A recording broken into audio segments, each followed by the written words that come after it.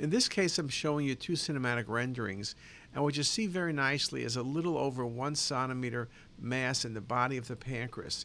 You can see the mass is vascular, compare its appearance to the patient's mesenteric vessels, for example. There's no dilated duct, and the texture of the gland looks good. This is not the appearance of an adenocarcinoma, which is typically low attenuation. It's not the appearance of an IPMN, which is cystic. And because I see both of the kidneys, I'm going to assume it's not metastatic renal cell carcinoma.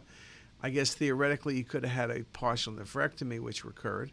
This is more likely a neuroendocrine tumor, and so the best choice in this patient would be an insulinoma.